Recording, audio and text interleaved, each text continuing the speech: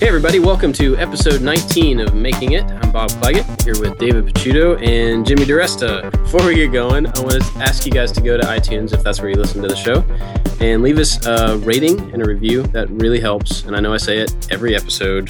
There's a reason I say it every episode, because it really helps us get in front of other ears, and it's great for us to hear the feedback. You know, the comments there are good and bad, and we appreciate all of them.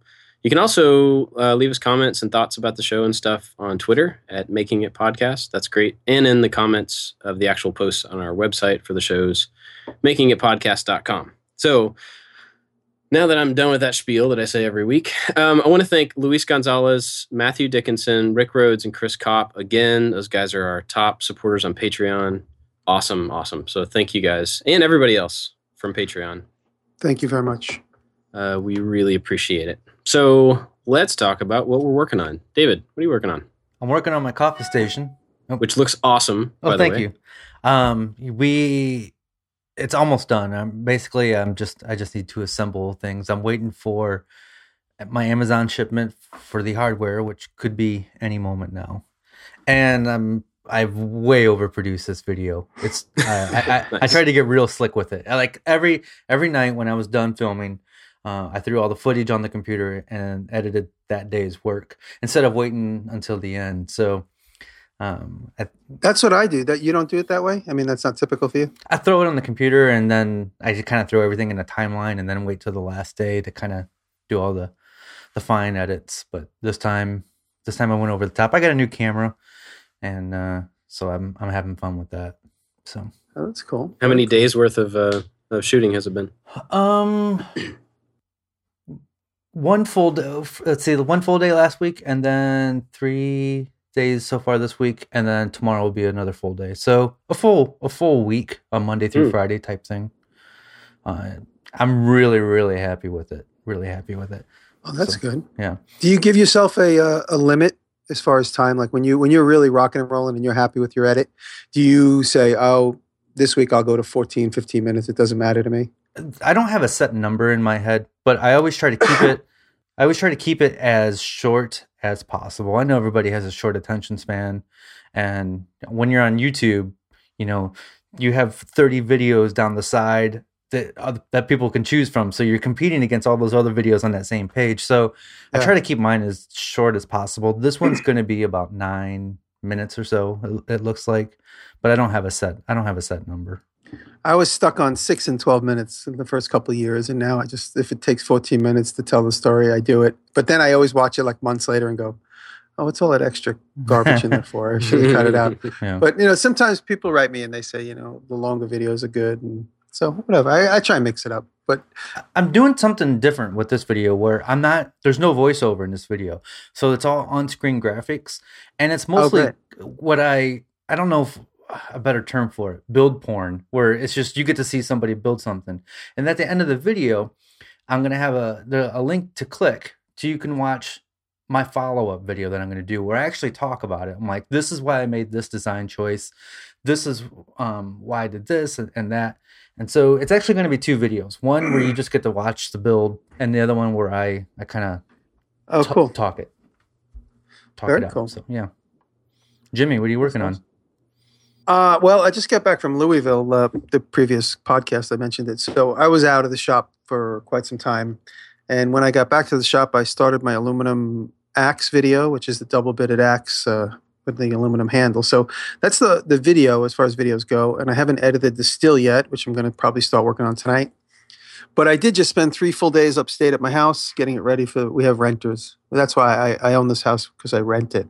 And again, the hope and dream is that I'll be able to put a building somewhere on the acreage that's away from the original house so that we could be there while we rent the house as well. So we were up there just getting the house ready, and it was absolutely beautiful and refreshing to be in the country and cutting stuff and mowing the grass. And, like we don't want people driving on the lawn, so I made like a little fence that goes around the whole driveway. Every year I have to remake it because the snowplow destroys it. I don't put a big investment in it. It's always just like a couple of pickets and then I string them together with rope. And so we just really primping and prepping the house for the last 3 days. We only plan on being up there Sunday, but then I'm like, you know what, work is kind of slim for a minute. Let's just keep going. And yeah, it was super fun and relaxing doing that. I wish I could do that full time, but I got to pay for it somehow. You want to mow grass full time? You can come mow mine anytime you want to. I would ride the lawnmower, listen to NPR all day long. See, a riding lawnmower in my yard, it would take you about 25 seconds to mow the yard. It takes me about 2 hours to mow my lawn on a riding mower, just so you know how big it is. Wow. You can see it. I mean, there's a couple of twists and turns, and there's like a bunch of rocks I have to avoid because I've broken the blades a bunch of times. And I bring my lawnmower, and they're like, "What do you do to this thing? Like, do you hate this thing?" Sorry. It's a 4x4, right? That's what you're supposed to do with these? Yeah, no, well, it's, you drive over rocks, and then, occasionally, like, the dog toy gets tangled up in the damn thing. Yeah. But, yeah, no, I really love doing that yard work. It's physical, and it's refreshing, and it's just different than being in the basement. So that's how it is. Bob, what do you got? I've been working on a screen printing video this week, finally. All right. I made a video of a screen printing press like over a year ago, and people have been asking me for a printing video since then, and a good friend of mine started a business here in town and needed some t-shirts for the guys that are working for him. So, it's a good excuse to get the printing stuff back out and do a video for it. And it was funny you were talking about like video length, because I feel like if my videos are less than 5 or 6 minutes, like they don't have enough content in them. And screen printing, there's just really not that much to it.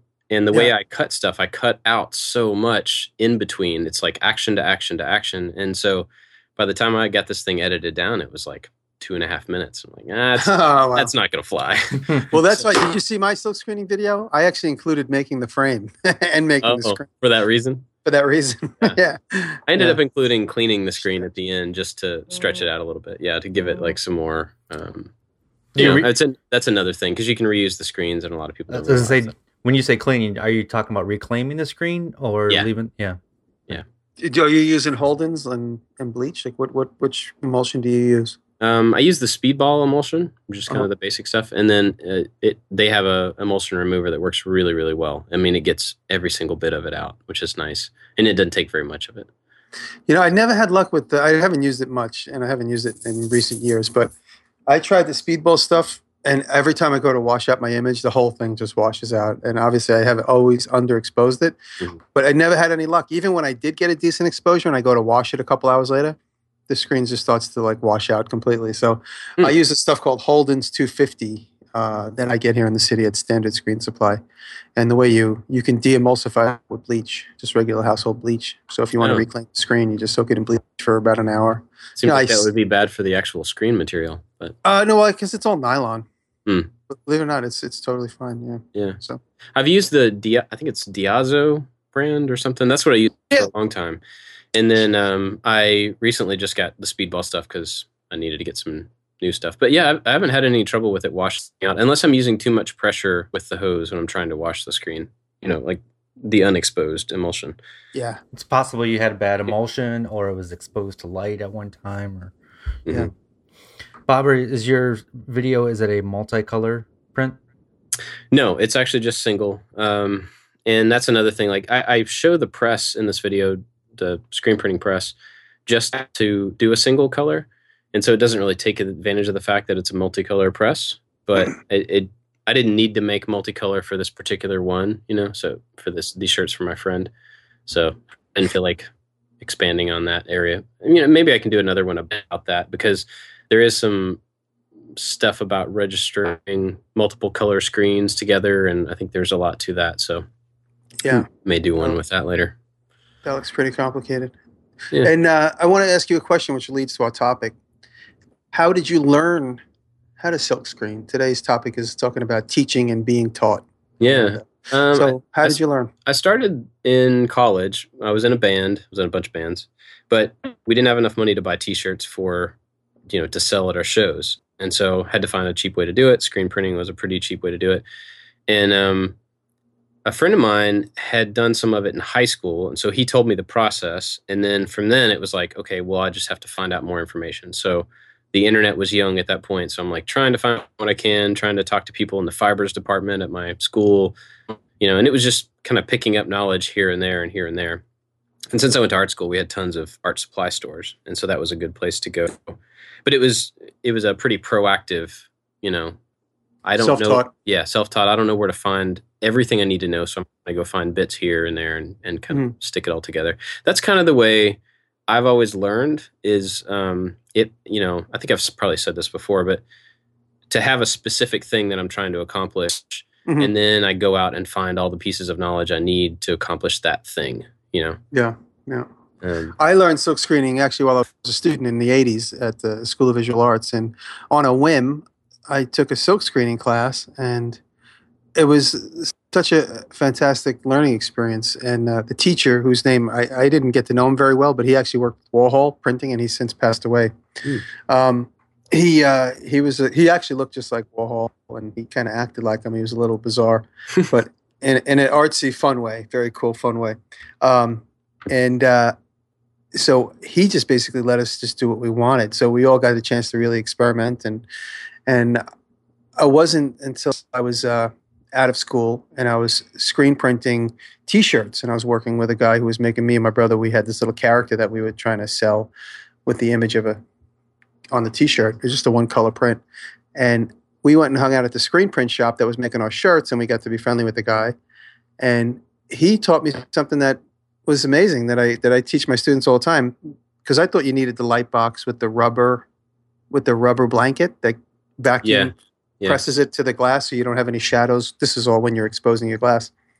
And he goes, "Oh no, all you need is spray glue in the sun." I was like, "What?" He goes, "You just spray glue your film positive, lay it on the emulsion. Of course, make sure you don't overexpose your screen before you get a chance to show it to the sun." And he said, "Just, put a piece of blanket on the back so you don't get some light leak, and just walk out to the sun for about 30 seconds." He goes, "You go inside." So this way, I didn't need a light box, and I also didn't need a light box that was like 7 feet tall if I wanted to make, because at the time I was making a 6-foot screen for this big, giant, tall standing thing. Wow. And so, I mean, it's funny that, when you pick the brains of these various people that do the things that you hire them to do, and this, these little interactions. I learned some, and I've taught, I've been teaching now for 22 years, and I've taught every class that lesson. Yeah. Just to, if you don't have, because people have the misconception they needed the lab. In my school, they have the misconception they need the lab to make the screen. Right. And they're like, "Oh, I can't make a screen because I can't get into the lab because there's a lab fee, and I've already used my lab fee for last semester." I'm like, "No, all you need is either the sun or, just a good, strong light source." Of course, you need to know that light source and know how strong it is. It's funny, when I started printing, I couldn't afford to buy the frames, and I think that might have been one of the first things I made out of wood in college, was to make a frame, which was really awful, by the way. I mean, awful. And I went to Joann Fabrics and bought probably the wrong stuff, but it was the most screen-like material I could find. That's funny. And you didn't even buy silk screen. No, it was just stuff could go through it, and stapled it on the back side of it. And then to do the same thing you're talking about, I actually took the a glass panel off the top of my fish tank that was, it stops water from getting to the light when you have it on top of a fish tank. And I used that to lay on the back of the screen to hold the design against the screen. And then I took it out into the sun. Kind of same kind of deal. So that's how I started printing. And then I did that, I improved that a little bit over the years.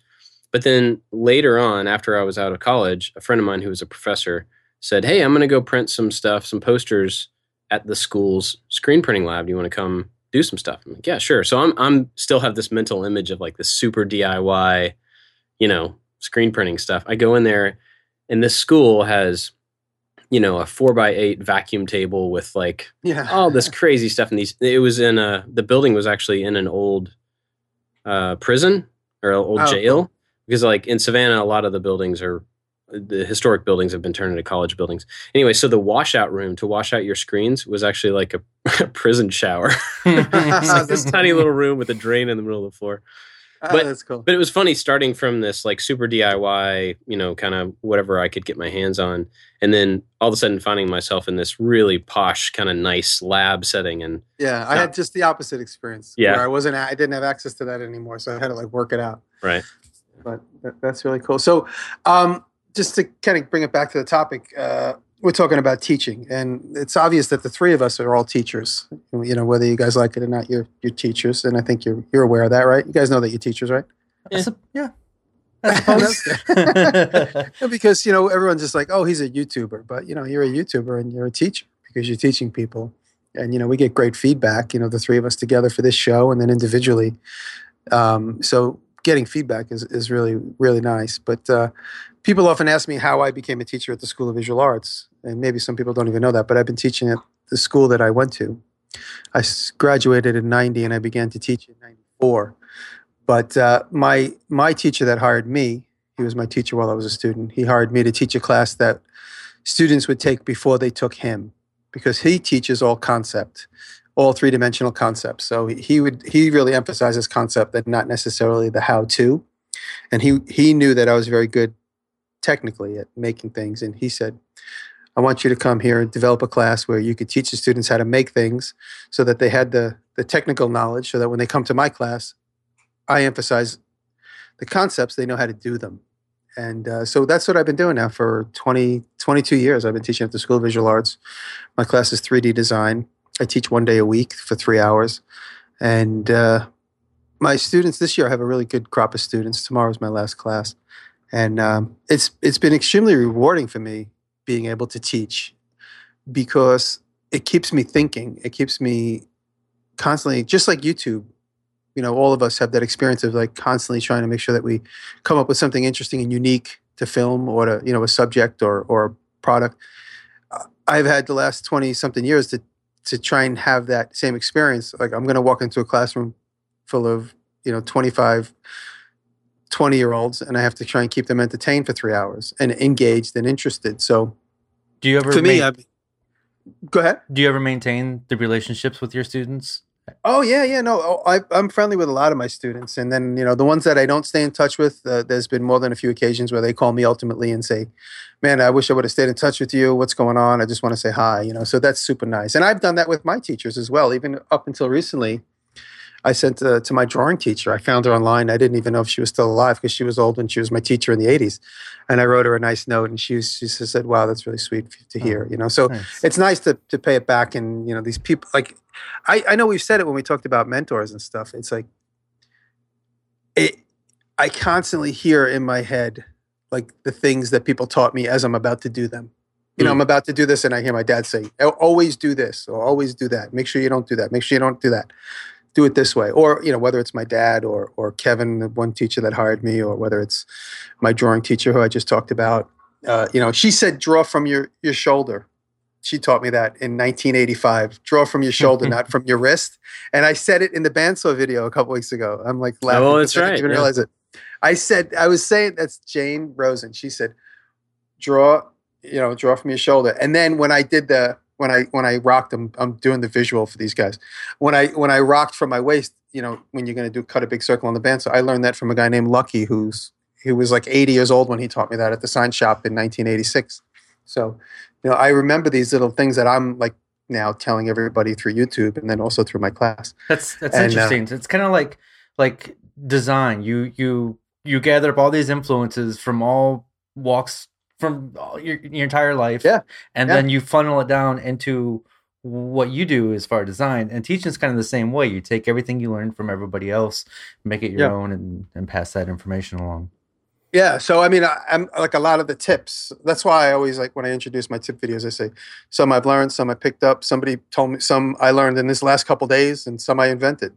I don't always specify exactly what, but that's what my tips are, and more than most of them are just things I picked up from other people like Lucky and Jane Rosen and whoever else, so, and now, and I wanted to ask you guys, I mean, I've obviously had the experience of teaching. Have either of you guys had that same experience of teaching? Yeah, I mean, I taught for a little bit at the art school that I went to after I finished. Oh, you mentioned that. You said that you were basically put in as a teaching position like immediately. Yeah, like a week after I finished school, which was really cool. And there was a part of it that I really loved. There was a part, and I know exactly what that part was, but the 2 or 3 people in a class of 12 that were super motivated to be there, they were actually at that time they were graduate students, and so they were in that class specifically, like on purpose, not because they had to take it. And they were seeking so hard to try to figure out how to do the stuff that was being taught that it was just like easy. I was motivated. Yeah, it was easy. I wanted to help them. I wanted to do whatever I could to get them to get it. And then the people that are there that don't care at all, that is, I think, I would imagine, one of the biggest killers of a teaching profession ever, because it's funny. Whenever I have like a couple of duds, I just constantly hammer them. I pick on them. I'm like, yeah, and like I'll say to them, I use my sense of humor to like kind of call them out. And then eventually, like by me calling them out and being like, okay, everybody except for you two, you guys don't care. And then, I'll do something like that. Oh, yeah. And it always calls them out. And then they eventually kind of come to the table. That Good was technique. the thing. I just learned a technique from Jimmy. There you go. Yeah. Make fun of people. But I always had a hard time with those people, because I kind of just didn't want them to be there. Like, go do something that you want to do, like don't waste the effort and the time of the people around you who are actually trying to learn. Unfortunately, that's just part of being in school. Not everybody wants to be everywhere. So if you're a teacher, you're going to have to run into that. And the same thing, my dad actually teaches, he doesn't really teach. He helps with a junior high Lego league. And these junior high kids get together. That's great. They get an assignment from the state, or like there's some sort of statewide competition thing. And it's like, make a machine that can do these 3 things or whatever. And so the kids have to figure out how to solve those problems. Then they have to figure out how to build a robot to solve those problems. And then they have to figure out how to program that robot to solve those problems. So there's a lot of steps there. And these are junior high kids. And so my dad started doing that several years ago and has had some real success with getting kids, motivated about, or realizing that they like engineering. They like all those different types of problem solving. But then at the same time, he's almost not going to do it anymore, or has had a lot of trouble because there's kids that just want to play Legos. They're just in there for a very different reason. Yeah. And so the thing I always struggled with in having that type of environment where you have 2 really different types of learning interest in one place is how to shift. Like, you usually go into a class like that with a curriculum, with a certain thing you need to cover, like how to actually shift the day-to-day lesson to be able to reach both of those sets of people. Yeah. And this is very classroom specific maybe, but I don't know, maybe it applies to YouTube too. Yeah. But, what I do? Flexible. I mean, what I do is I tell my students straight away, we have 15 sessions per semester. I go, I'm going to show you 15 different things. Some of you are going to key on one thing, and that's going to be the one thing you love. And you're going to leave this class. Everything else I say, it doesn't matter to you. And I understand that. Everything else is going to be a burden. You'll find 1 or 2 things. Maybe it's bookbinding, and that's the one thing you decide you love. Some of you, hopefully more of you, or all of you, will one day want to do all of these things, or 90% or 75% of the things I'm going to show you. And so I just basically open the door, like, I'm not expecting 100% attention on every single subject I show, but at least leave with a concept of being inventive and curious. And that's really like the overall thing I try and tell them. But, as it comes to like each particular lesson, they might not be interested, but at least, have enough courtesy to be interested while you're here. So that everybody doesn't seem like, so if everyone's watching and clapping and laughing, then, it just helps the energy of the room. Yeah. Bob's the only one of us that has kids. So I kind of want to know, how do you teach kids different than you teach adults? There's well, so far, I mean, my kids are relatively young. So I think, an elementary school kid learns a lot different than a middle school kid. So my methods are going to have to change, I think. But with adults, you can kind of be a little more aggressive with the teaching. Like, here's what I'm going to teach you. And if you don't want to learn it, it's your fault. You know what I mean? It's like, here, I'm going to do everything I can to teach you. And if you decide not to learn it, that's on you. It's not on me. With a kid, you can't quite do that. One, because they're my kids and I love them and I'm not going to act like that towards them. But also just because, they are still so hyper aware of everything around them that if I'm going to tell you something, it may not be entirely their fault that they can't pay attention to that. You know what I mean? So there's a lot of grace that kind of has to go with like how you teach. And sometimes like with my kids, I just have to realize that even though I really want to explain why the sky is blue in this particular moment, then they're looking at the sky and they think it's awesome. Sometimes they just don't want to hear that. And it's not that I can't teach them that, but now may not be the time. Whereas in a classroom setting, that can't really happen as much. You have stuff you have to get through, whatever. But with kids, I think I've found better success in just being in the moment with whatever it is their attention is on and trying to use that as the lesson. So if like my older son like, okay, for Christmas, he got this little model of a motorcycle, and it's like a science thing. So you has some sort of cell in it, and you put a little drop of salt water, which causes a chemical reaction and makes the wheels roll. Pretty cool. He's into it because it's a motorcycle, right? So he's putting this model together. And so I figured, hey, that's a great example to talk about a little bit of science. So let's talk about why the salt does that. You know, there's multiple metals in there and they're reacting with this. And it made sense at the time. He was really excited. And then later on, when he had this thing put together and he wanted to actually run it, he could care less about the science. I tried to bring it up again to see if he had retained any of it. Wasn't interested, you know? So it was really more about just like finding the moments where you can try to get a little bit of teaching in about whatever it is that's present on their mind. Whereas adults, you can be a little more like, I don't care if you're thinking about X. Y is what we have to talk about today, you know? You know what it's funny to try and joke. I always try and approach everything with a sense of humor because I find that if my students are laughing and giggling, you know, they kind of engaged. So I always jokingly say, like, you know, whatever their current, like, who's the band, like, who are you guys listening to, who's, like, you guys are still listening to Britney Spears. I'll say something like that to get them giggling, you know, and because they're young, like, they still like Britney Spears, you know. Meanwhile, she's come and gone 10 years before these guys were 10-year-olds. So I it's funny, my students are 20 years old, and 20 years ago, you know, seems like 2 weeks ago to me. Yeah. So it's funny, I can kind of kid around with them about, you know, the age gap and have fun with that with them. And that always keeps them interested. And then they realize that I'm kind of like, I might be naive to some like pop culture that's their age group. And then they'll teach me. They'll be like, oh, like I learned Tumblr. I learned about Tumblr from one of my students. Like, you need to be on Tumblr. You have cool stuff. You got to show your stuff on Tumblr. And you know, stuff like these type of things, even Instagram. Like, I wasn't paying close attention to Instagram. My students are the ones that like, oh, and then you got to, if you want to see my students, me with my students, you got to do hashtag Jimmy's 3D class. And then you can see some of the hashtags of me with my students.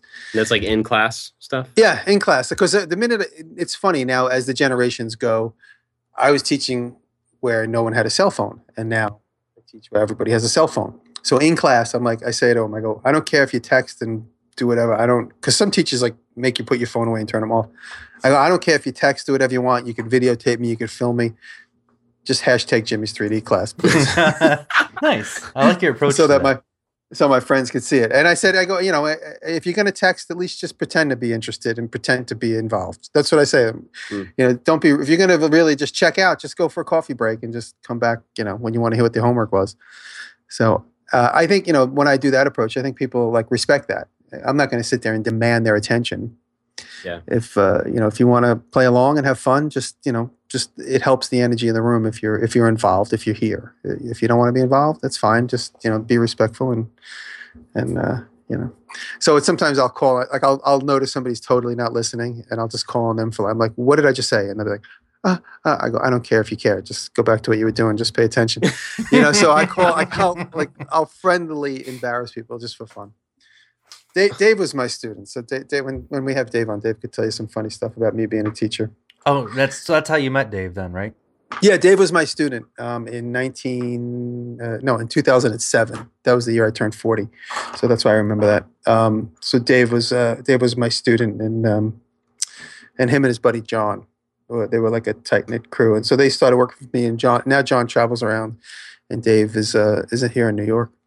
So yeah, so it's fun, and I just started teaching a high school class now, which is cool. So you talk about different age, you know, like I kind of try and identify with the older kids. You know, I curse a little bit. It keeps them, you know, like, oh, he's hip and cool. He curses, but sometimes it's just how I talk. But with the kids, I got to really be guarded because I don't want to curse. You know, it's more of a respectful setting, so I got to be careful. Like but the other day, just like this podcast, yeah. So with a couple days ago, I was teaching the high school kids at Solomon Schechter. Hello, everybody, if they're listening. I know they listen a little bit. And I said something. I said a joke. I said a dirty word, and they all cracked up laughing. So, and then they were like hanging on my every word after that. It wasn't a real dirty word. It was just like, you know, it was like I said ass or something. I can't remember exactly what it was. And because it was unexpected, they were all like, Right. What's he going to say next? So all of a sudden they were like all listening to everything I was saying. So it was a really funny moment, like a little engagement lesson. That surprise is something I have used with my kids as well. When you can't get them, and not for teaching as much as just getting their attention. Yeah. You know, so if like my son's really into reading right now, he's starting to read these books that are bigger, you know, books. And so he gets really engrossed in them. And I'm like, hey, time for dinner. Hey, time for dinner. Hey, time for dinner. You know, like 5 times in a row, and he's not looking up. And then I'll just yell some random word, you know, hot dog or something super loud. And he just kind of looks up like, what? And I'm like, yeah, it's time for dinner. You know, so that just catching people off guard. Like, I thought you were going to say you slapped the book out of his hand. No. I don't think that would be terribly encouraging. Just kidding. Reading is awful. Go eat. No, but catching people off guard in that way is a good way to get some attention, you know, get their attention. Definitely. Yeah. And like it also, like I said, in the beginning of the semester when students are like, oh, this isn't really what I'm into. I'm just going to continuously text while I'm in the class. It keeps them kind of like engaged. They're like, oh, what is the unexpected that I don't want to miss? Bob, do you have intentions on teaching again in a classroom setting? I would like to. I don't have any specific, you know, ideas about it or anything, but I did enjoy it to the point to where I'd like to do it again. But I think I would enjoy, rather than doing a college or even younger, I think I would enjoy more of like a targeted, you know, like where I do a class about X that nobody is required to go to, that people are only there because they want to learn about X, you know? Yeah. I think that would be a lot more motivating for me to spend the time and to, you know, to like really pour into it. Because I don't want to do something just to do it. I would want to do something so those people really walk away with some knowledge, you know? Yeah. I personally have never taught in a classroom, and I don't have any intentions on doing so. I don't really have a desire to teach in a classroom setting. I do hope to someday maybe do like a conference and speaking. I'd have to get over some of my fears, but I think that's inevitable for all three of us. For sure. And one-on-one, I think I would really enjoy one-on-one, having somebody come over and teaching the basics of something. But yeah, no classroom settings for me, one-on-one or some sort of conference. Do you think that's just because of like you would rather have the intimate nature of like teaching one person so that you know they get it, or like what's the disconnect between those two? I think because then we can work at the pace that works for both of us. Because when you teach a class, like we've all been to the college classes where the class only moves as fast as the slowest people, right? And so you're just like, oh, come on. And I don't ever want to have somebody else slow somebody else down, I think. Mm-hmm. Yeah, it makes sense. Do you see yourself as a teacher being on YouTube, like I said in the beginning? I think so. I mean, I'm trying to teach what I know. Sometimes I'm learning while making these videos, so I'm teaching myself. But yeah, I think so. Oh man, that's interesting you say that. I hope people don't think that, I don't want to speak for you guys. I hope people don't think that I know exactly what I'm doing when I'm making these projects, because I Google how to do things while I'm in production on a video, and I learn, you know, like, I mean, that's same with me. I mean, it's obvious the things I've done repetitively a million times, but when I get into something new, like I think it's plainly obvious to the trained welder, I have no idea what I'm doing. I'm just like guessing, you know, vaguely in the right direction. You know, so the welding is one thing that people watching, like, you have no idea what you're doing, do you? I'm like, not really. It works. What's the best way to learn something? To teach it, just right? Keep doing it. Yeah, that's true. Yeah. And so, I mean, I hope that through, you know, it's hard for me to know how, and this is very YouTube specific again, but it's hard for me to know exactly how people walk away from watching YouTube videos as far as, you know, like what they took away from it.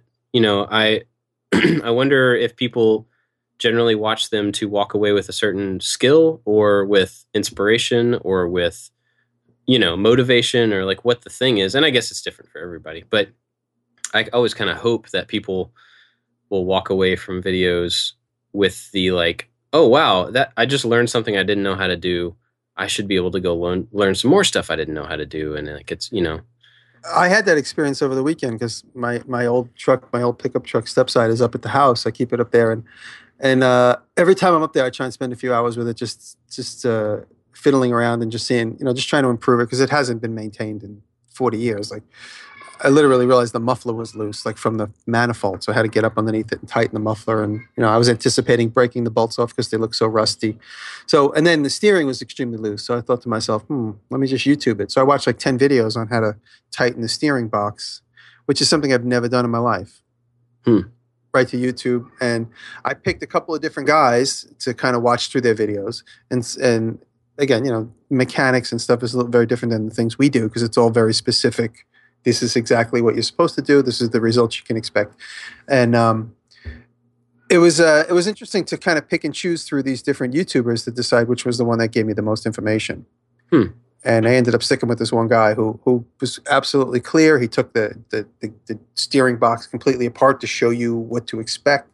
And so I definitely came away with an education that I hadn't had in my 48 years at all.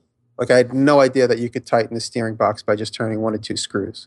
They say that's a step in the right direction of maybe needing a new one because if it's wearing, you obviously probably need to get something. But it's at least a stopgap measure, this little thing. So, I mean, stuff like that, I'm always like running to YouTube. Even with my brakes, I changed the brakes a couple weeks ago on the truck. Went right to YouTube, how to do it, what to expect. I haven't done it since I was in high school on my Toyota. I used to check the brakes, but so YouTube is an amazing teacher. I know. I mean, it's so redundant. We keep talking about it, but it's it's amazing. I watch a lot of YouTube videos, and I think mostly a lot of it's part of my job. I need to collect YouTube videos for my show, but many times I'm watching these videos for entertainment purposes. I want to see somebody build something, and I'm entertained by that. But every once in a while, I'll see something. I'm like, that's an awesome technique. I'm putting that in my back pocket. So I watch it for entertainment, but I'll pick up that little nugget and use that in one of my videos or one of my projects.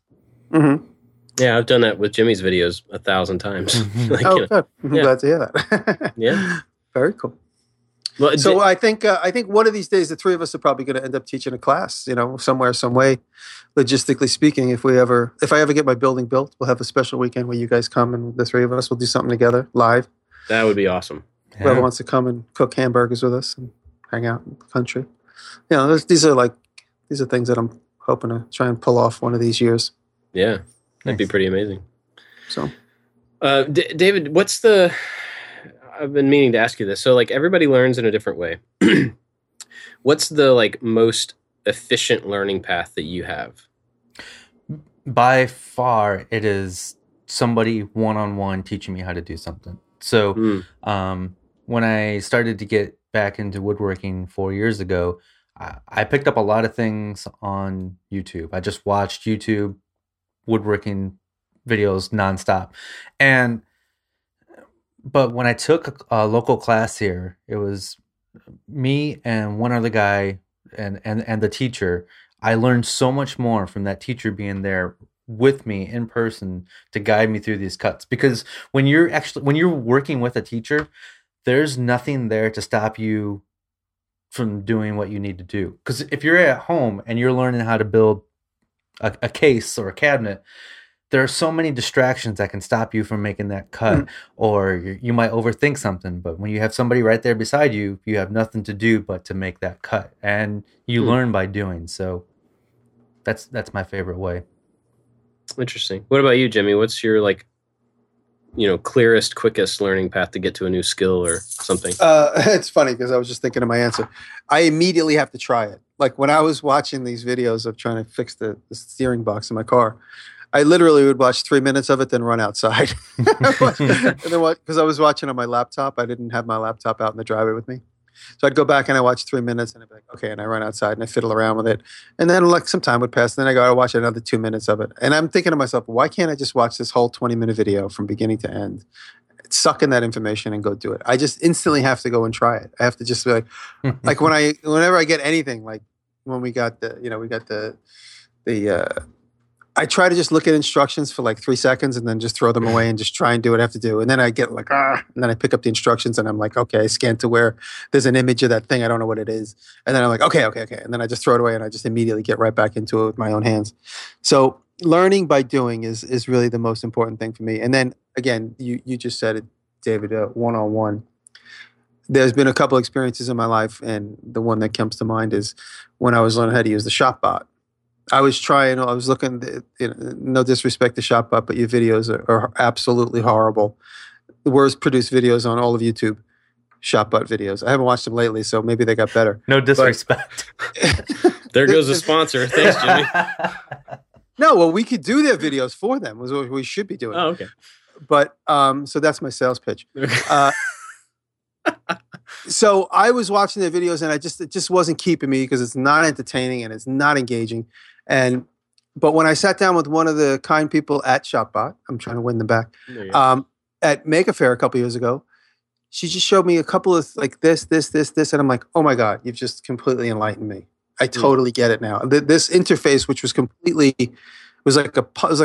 like Chinese arithmetic to me, immediately made sense to me because she said, oh, this is where you do this, and like all of a sudden I was able to like overlay Illustrator onto this thing. I know Illustrator back and forth, but I don't know this interface, which is basically Illustrator. And so one-on-one is very valuable in the right circumstance, for sure. Bob, how about you? The one-on-one stuff, I don't know. That doesn't really, it's never been something, I guess I haven't really thought about that. Maybe that's important, but I don't get a lot of that. So it's not, present on my mind. I'm kind of the same way as Jimmy, where I want to try it immediately. I realize that I'm very results oriented. Yeah. So so for instance, remember last week I was talking about the Teensy, that little Arduino thing? Yep. Well, I was hooking up, you may have seen on Instagram, I was hooking up an LED strip to it, and I was a little confused about some of the inputs and outputs and all this stuff. So I immediately go to Google looking for a picture of someone else, how they've wired it up, just for clarification. Yeah, I do that a lot. So I Googled this thing. I get an image, and I see the image on screen. Don't read any of the text around it. I immediately see the image. I wire it up the same way, plug it in, it doesn't work. And I'm like, okay, looking for a different image, without thinking about the fact that somebody posted that image because it didn't work, right? They post the image because they want help with it. And I do that constantly, where I find, I Google, I find a reference, I try it. Instead of like reading and, like going to the bottom of the page where the solution is. But so I found that, often I'm quick to the result rather than the process, which I think you can see in like the way that I do woodworking. The process is less important to me than the final product. And, but so it's very like gathering up the pieces of knowledge. For me, I just go get the pieces I need to make the thing, and I try to get the thing made. That's my goal. Now, if the thing was like a process, if I wanted to learn how to do a certain type of joinery or something like that, that's, the things are different. So I guess the learning may look a little different, but I still think I'm very results oriented in that way. You just reminded me. I just downloaded Final Cut 10. You guys use Final Cut? Yeah. See, I haven't used Final Cut since it was like completely the old interface, like Final Cut 4 or 3. That's how long it's been for me. And so I just said, you know what, because it actually is more useful to use with the time lapses I've been experimenting with. So I downloaded it for the first time. And I went to a couple of YouTubers, and I found a couple of guys that are very engaging and, well-spoken and, really right to the point. I can't tell you their names, but I've been doing that as well this weekend. I keep thinking today is Monday. Of course, it's Wednesday. But these last couple of days, I keep looking at Final Cut Pro educational videos, and it's hard to find ones that are like not made in the last 3 years. I mean, you guys, have any input on that? Everyone I look seems like it's a couple years old. If you want to learn, my favorite source in the whole world is lynda.com, Lynda, and it costs not a sponsor, sponsor yet. Although they do sponsor a lot of podcasts. They do, Lynda, if you're out there. It does cost money. It's something like $20 a month. And we had it at my old work, so I've been able to log in with my old employer's login for a while now. But my local library now offers it for free to all library members, so I can access it for free. Wow. And it's software tutorials, business tutorials, self-development tutorials, and they're all really well done. And you can watch the videos in double speed, which is how I like to consume my content. I just put it on double speed. I even do that with my YouTube videos. Like I don't have time to watch a 10-minute video. Let's make it 5 minutes. And I bet my videos look crazy fast then. Yeah. Like 25 speed and stuff. a couple of the students at the high school, they watch my videos and fast forward. The teacher told me, he goes, not only are you too quick, but he goes, they need to watch it and fast forward because they understand what you're doing that quick, which is impressive. Wow. So cool. Well, that's probably a good place for us to wrap up. Hopefully everybody, found hopefully you learned something. Hopefully. But it would be really interesting, as always, to hear from you guys about how you learn, or maybe some like people that have been really influential in teaching you something. We didn't talk about very much about specific teachers who've made an impact on us. Maybe we can do that, because I know, Jimmy, you've talked about them before, but yeah, maybe we can do that in the future. But yeah, let us know on Twitter or on the site or something about how you guys learn, or if you have any suggestions, especially when it comes to teaching kids or high school students or any of that stuff. I just want to say that the comment section on our website is just blowing up. Like, we're not getting just like the little like good job guys, but we're getting like paragraphs of awesome replies to the podcast, which is mind blowing. It's really, really good feedback. Yeah, that's great. I read them, but I can't. I somehow I tried to comment, and then it takes me to some other website, and I have to sign up for something else. One of these days, you guys have to teach me. Somebody's got to help old man Jimmy. So I was able to comment the very first time, and then somehow I went to comment and said sign in here. I was like, what? Isn't this my website? I would have to sign in. So I got to work out. Yeah, we'll get it worked out. Thank you. But we can find out about everybody at the same places as every week, but let's say them again. David. DrunkenWoodworker.com. JimmyDiResta.com or Diresta Unlimited. I think it takes you to the same spot. I hope. Oh. And I like to make stuff.com. Should I just start saying those three every week rather than everybody else? No, because I might change it up. I might just promote my Twitter one week, or my Instagram another week, or even my Tumblr, which I haven't updated in months, but I will now because that's what the kids look at. That's what the kids are looking at. I'm telling you. Every once in a while, one of my Tumblrs gets blogged like 2 times, and I get excited. I got a notification. And then there's a picture of a cat that has like 75,000 reblogs. I'm like, what? How did this happen? I just put up the coolest thing I ever made in my life, and it gets reblogged twice. You said your other website's Diresta Unlimited? Well, it is. It used to be 2. Now they both go to the same URL, I hope. Nice. Diresta Unlimited just sounds like a fancy New York clothing store. So, which it is. Well, what happened was that's actually the name of the corporation that my bank is under and everything. That's my corporation, because I had to. I had a corporation with my brother, which was Diresta Diversified, because we did so many different things, and then we closed that down. And then I had to start something with the same accountant. So he goes, well, just come up with a name that's like the old one. And I was like, okay, how about Diresta Unlimited? Because I didn't want it to be like Diresta Woodworking or Diresta Fabrication. So that's my long, boring story. Sorry. Well, I got a quick bit of follow-up. It just came in on Twitter while we were recording this. Craig said, remember last time we were talking about putting electronics in epoxy? You were asking me if it worked? Yeah. Craig says, about putting electronics in epoxy, I tried it for the first time yesterday, and it works so far. And he's got a Vine.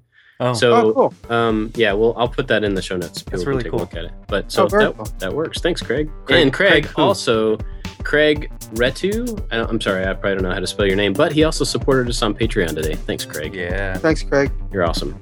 That'll do it for us this week. Thanks for listening, everybody, and we'll see you next week. Later on. Thank you, guys.